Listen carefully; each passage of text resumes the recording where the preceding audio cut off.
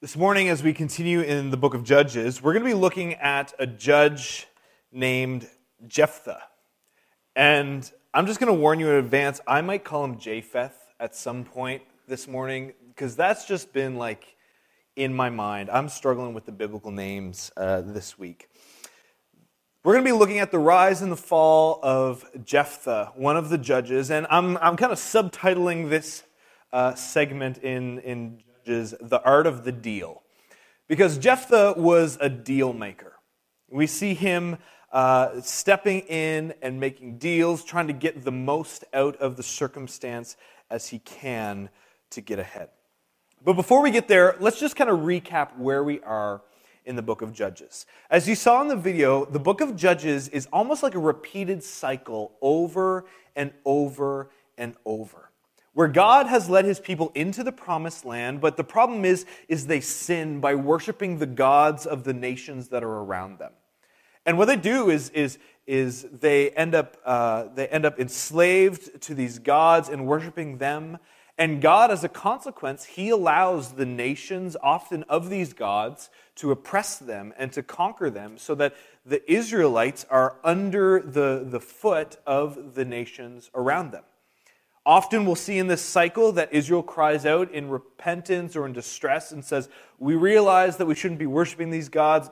Lord, please help us, free us from the oppression of these people. And then God raises up a deliverer, often called a judge. This is where the book of Judges gets its name. And not like a judge, like a courtroom judge, but more of a tribal chieftain or like a military leader who's raised up, who brings Israel together in an army to overthrow the nation that is oppressing them, and then they have a time of peace, only for that cycle to repeat over and over, where as they're in peace, they fall into complacency and begin worshiping the gods of the nations around them. This time, at this point in the cycle, we're going to be in chapters 11 and 12 in Judges, and there's a conflict going on. A conflict that is a land dispute in the land of Canaan where God's people had settled. See, what happened is when God's people came into the promised land, you'll see kind of the Dead Sea, Sea of Galilee up top, and the Jordan River in blue kind of coming down through the middle. The land predominantly to the left here was the land of Canaan where they settled. But there were other nations who were allowed to keep their land around. And one of those nations was Ammon, the Ammonites, that were to the east of the Jordan River. Now, when the Israelites came in and they conquered the land, they came and they spread throughout, but they conquered part of this land between the Ammonites and the Jordan River, and that parcel of land was nicknamed Gilead. It was the east bank of the Jordan River and the land that it included. Now, the problem that takes place in this story is that the Ammonites, they start raiding villages in Gilead, kind of the area where the black X is. Like they start moving in, raiding towns, they start occupying the land, moving in armies. And the people of Gilead are worried. They're saying, well, these people, they're coming in, they're going to take us over.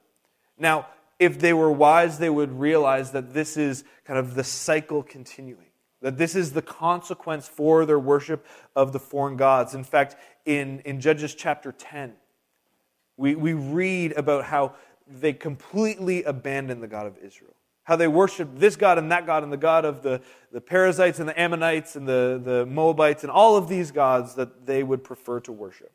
And in fact, when they cry out to God, we see God say, go find help from the gods you're worshiping. You've made your bed, now lie in it, essentially. But we see this conflict arising where the Ammonites are trying to take over this land of Gilead. And so the Gileadites, or this portion of the people of Israel, they're trying to figure out how can we stop the Ammonites from taking over. This is where Jephthah comes into the story. Now, Jephthah, we read in the beginning of Judges chapter 11, it says that he is the son of a prostitute and of Gilead. Meaning, they don't really know who the dad is. They just call him a son of Gilead because that's where he's from. We know who his mom is, but we don't know who Dad is.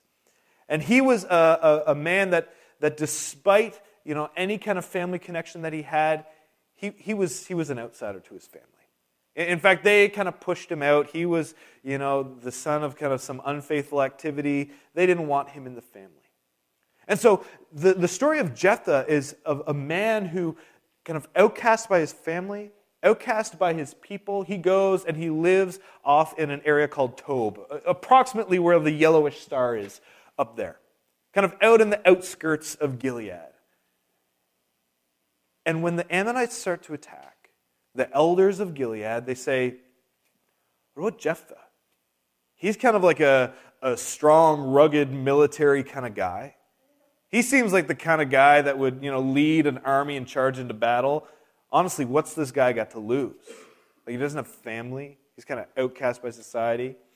In fact, we read that he surrounded himself with a bunch of violent scoundrels, so to speak. So he already had the beginnings of an army. And so they go to Jephthah. They approach him and they say, listen, would you lead our people into battle against the Ammonites? Would you be kind of our chieftain, our military leader? This is where deal number one happens. Jephthah, the deal maker. He kind of plays hard to get. He waits until they kind of up the ante. Will you be our military leader and lead us into battle against the Ammonites? But he plays hard to get. He plays up the opportunity and waits for them to put more chips on the table. They say, actually, if you win in battle, then you'll be the head over all of the people of Gilead. So not just a military leader, he waits for them to up the ante and say, if you go into battle for us, you can be the head of all of our people. He makes that deal. Jephthah, the deal maker, goes into it. Now, before we dive in too deep, we need to be reminded, and we said in the video, that Jephthah, among with the other judges, they're not meant to be moral exemplars for us.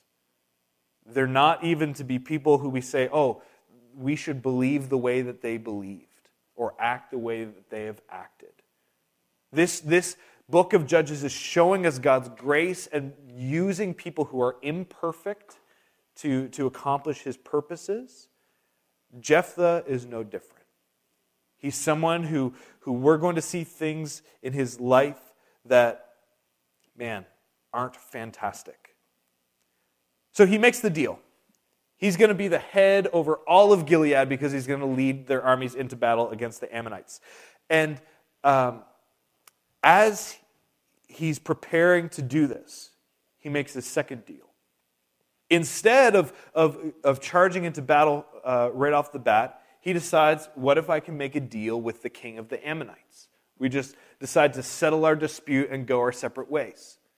And so he sends messengers to the king of the Ammonites, and he says, listen, why are you infringing on our land? Why are you coming and conquering our places and intimidating our people? And the king of Ammon, he says, this is our land that you stole from us when you came up from Egypt.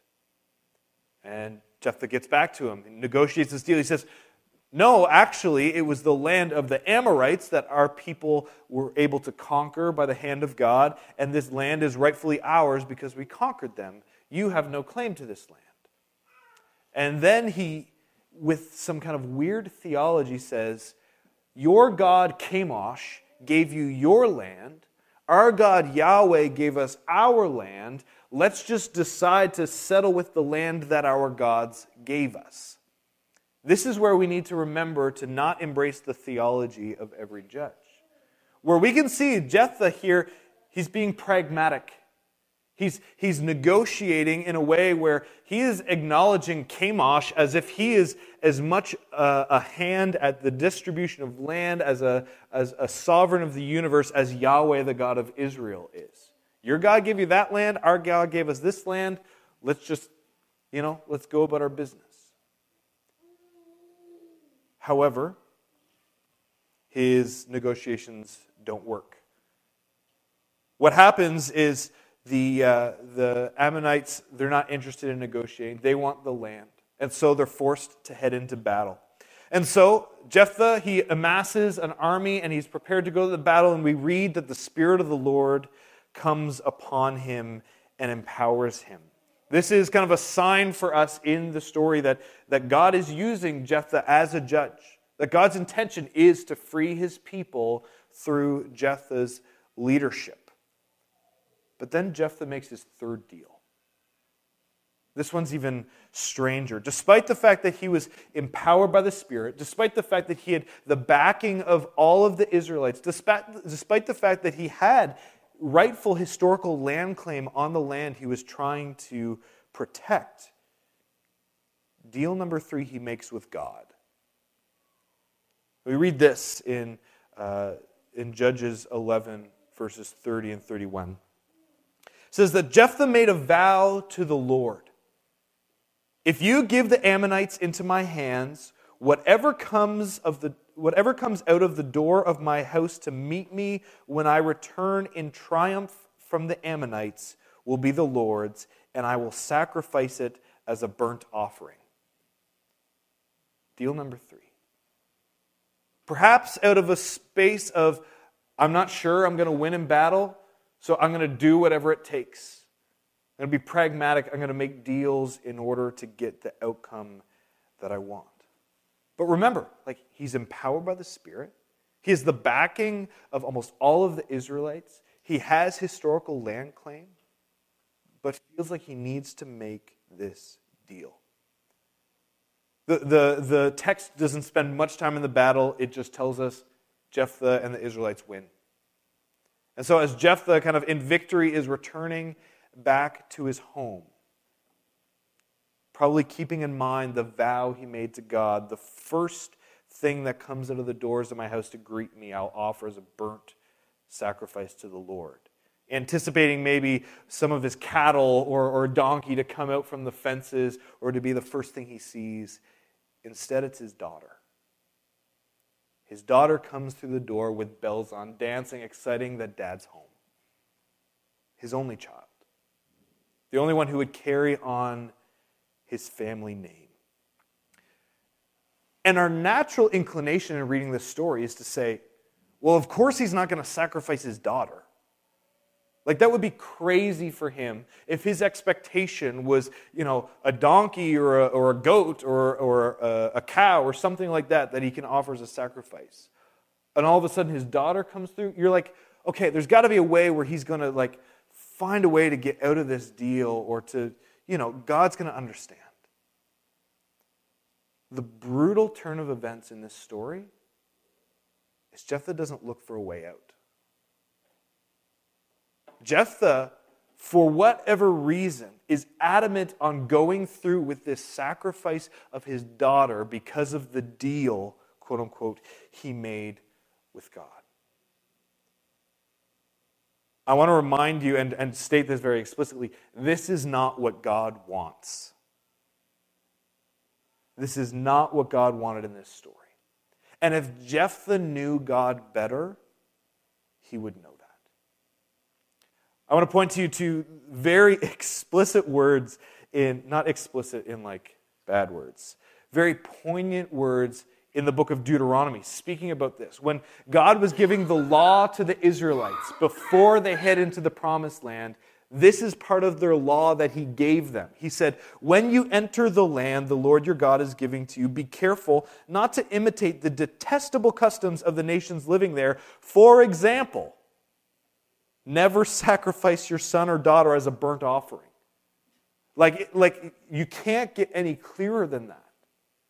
Don't do this. And what's troubling about this story is, though Jephthah is the leader of the people of Israel, though he claims to be fighting on behalf of them and representing their God and leading them to overthrow the Ammonites who are oppressing them, he seems more like someone who's familiar with Chemosh and the gods of the Ammonites than of Yahweh, the God of Israel.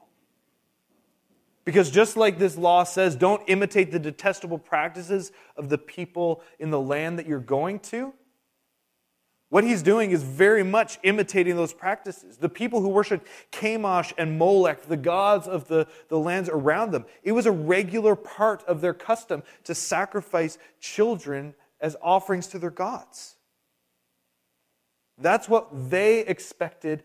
God, the God of Israel, explicitly said, this is not okay.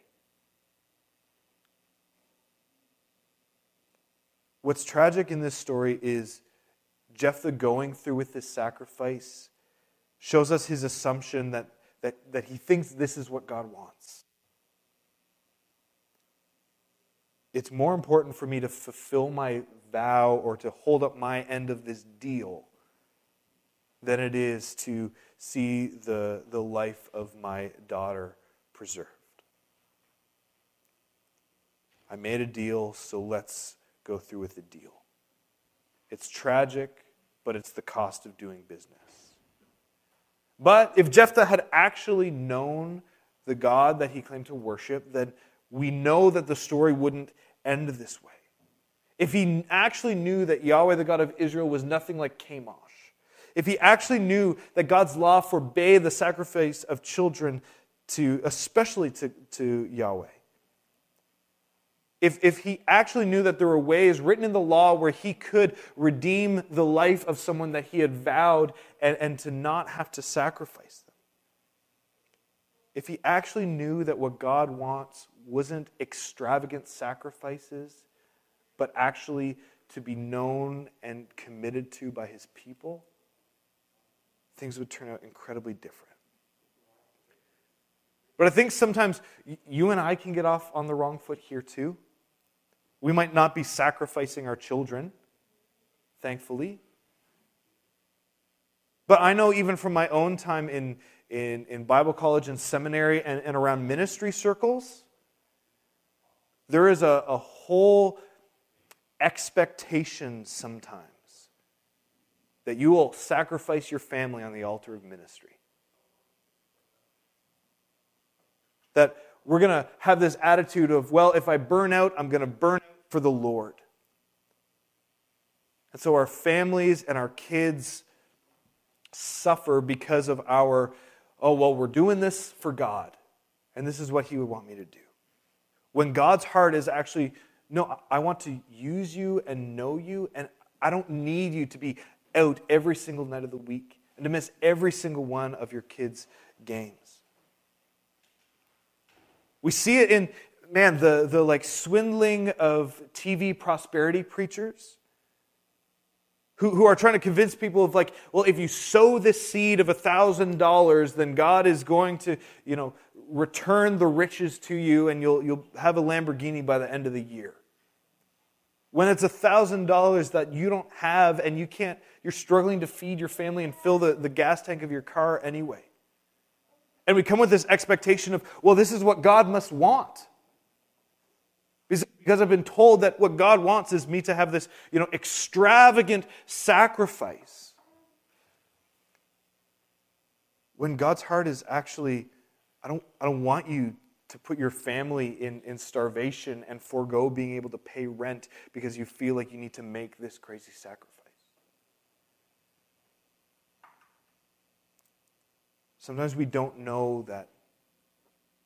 Sometimes when we don't know what God's heart truly is behind things, we can end up acting and causing great harm and assume we're on the side of the angels. And we see it throughout the history of the church, where the church's involvement in colonialism and the way it's treated cultures around the world, because the first assumption is that they're heathen and need to be either disposed of or to have their culture completely ripped from them. And we're on God's side because we are a Christian empire that is coming into this land, and God must be on our side because of it. We are showing an assumption that this is what God wants, but it's actually far from the heart of God for people to know him and who he is. We do things sometimes that are ethically compromising, but say, yeah, it's for God. The invitation for us this morning is to re-examine things carefully before we throw the label on of, this is what God told me to do. Or this is exactly what God wants. Because sometimes in doing that, we're actually serving our own interests and putting some religious language on it, rather than actually trying to serve God through it. I think this is what Jephthah was doing. I think Jephthah got really caught up in, I'm serving myself. I want to be the head over everyone in Gilead. And the way of getting there was to win the battle. And so I'm going to make whatever deal and sacrifice whatever I need to in order to be on top. Ultimately, God's going to know his heart in that. We need to be careful when actions that we do, traditions that we follow, we assume to be what God wants, but actually it's far from him. I want to point to you the words of Jesus in Matthew 15, verse 3, and then skipping down to 7 and 9, where he quotes Isaiah. Jesus replied, "And why do you by your traditions violate the direct commands of God? He says, you hypocrites, Isaiah was right when he prophesied about you, for he wrote, 'These people honor me with their lips, but their hearts are far from me. Their worship is a farce, for they teach man-made ideas as commands from God.'" That's my prayer for us in being faced with this story of Jephthah, is that we would not be those who honor God with our lips but are far from him in our hearts. Rather than finding our sense of satisfaction in, I'm going to do these extravagant religious things, that we might actually find our satisfaction in the God behind it all. Rather than take on a picture of what I assume God is based on what's important to me and my interests, or the political group and stand that I fall into, we need to reassess by recalibrating ourselves on who Jesus is revealed to be in the Gospels. Gordon from our Stratford site shared this great quote with us from a book by a guy named Stephen Mattson. The book's called The Great Reckoning, Surviving a Christianity That Looks Nothing Like Christ. And Stephen Mattson says, Christians should regularly ask themselves, is my faith more a reflection of my political, cultural, and socioeconomic values and actions, or a reflection of the values and actions of Christ? I think for Jephthah, his picture of living out, following his God, was shaped more by the nations around him, by how you worship Chemosh and Ammon, rather than how you worship God according to how he's revealed himself. But here's the thing, is our hope in all of this is that we have a resurrected Savior who desires to redeem us even from our misinformed and self-serving mistakes, whose Spirit is committed to working in our hearts to transform us, not into the image of a Jesus that we have built around what seems right in our culture, but around the Jesus who has come and lived and died for us. I don't have this on a slide, but one of my favorite quotes from Tim Keller is that if your God never disagrees with you, you might just be worshiping an idealized version of yourself.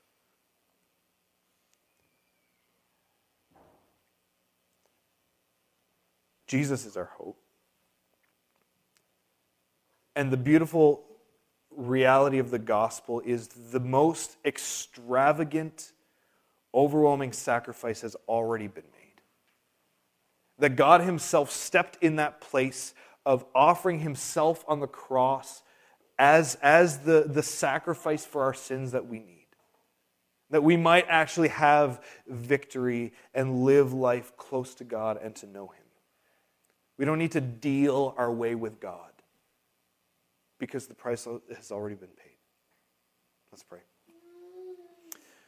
Jesus, I thank you that you are a leader different than Jephthah. That you are one who leads us into life and victory, not through sacrificing others, but through sacrificing yourself. And God, my prayer in this time that we find ourselves is that, man, we would seek to align who we are and what we think by the help of your Spirit to be in line with who you are, Jesus. How you walked and talked and lived among people, rather than how we assume things that wear the label of Christian should be done. Help us in humility to find you as our hope. It's in your name we pray. Amen.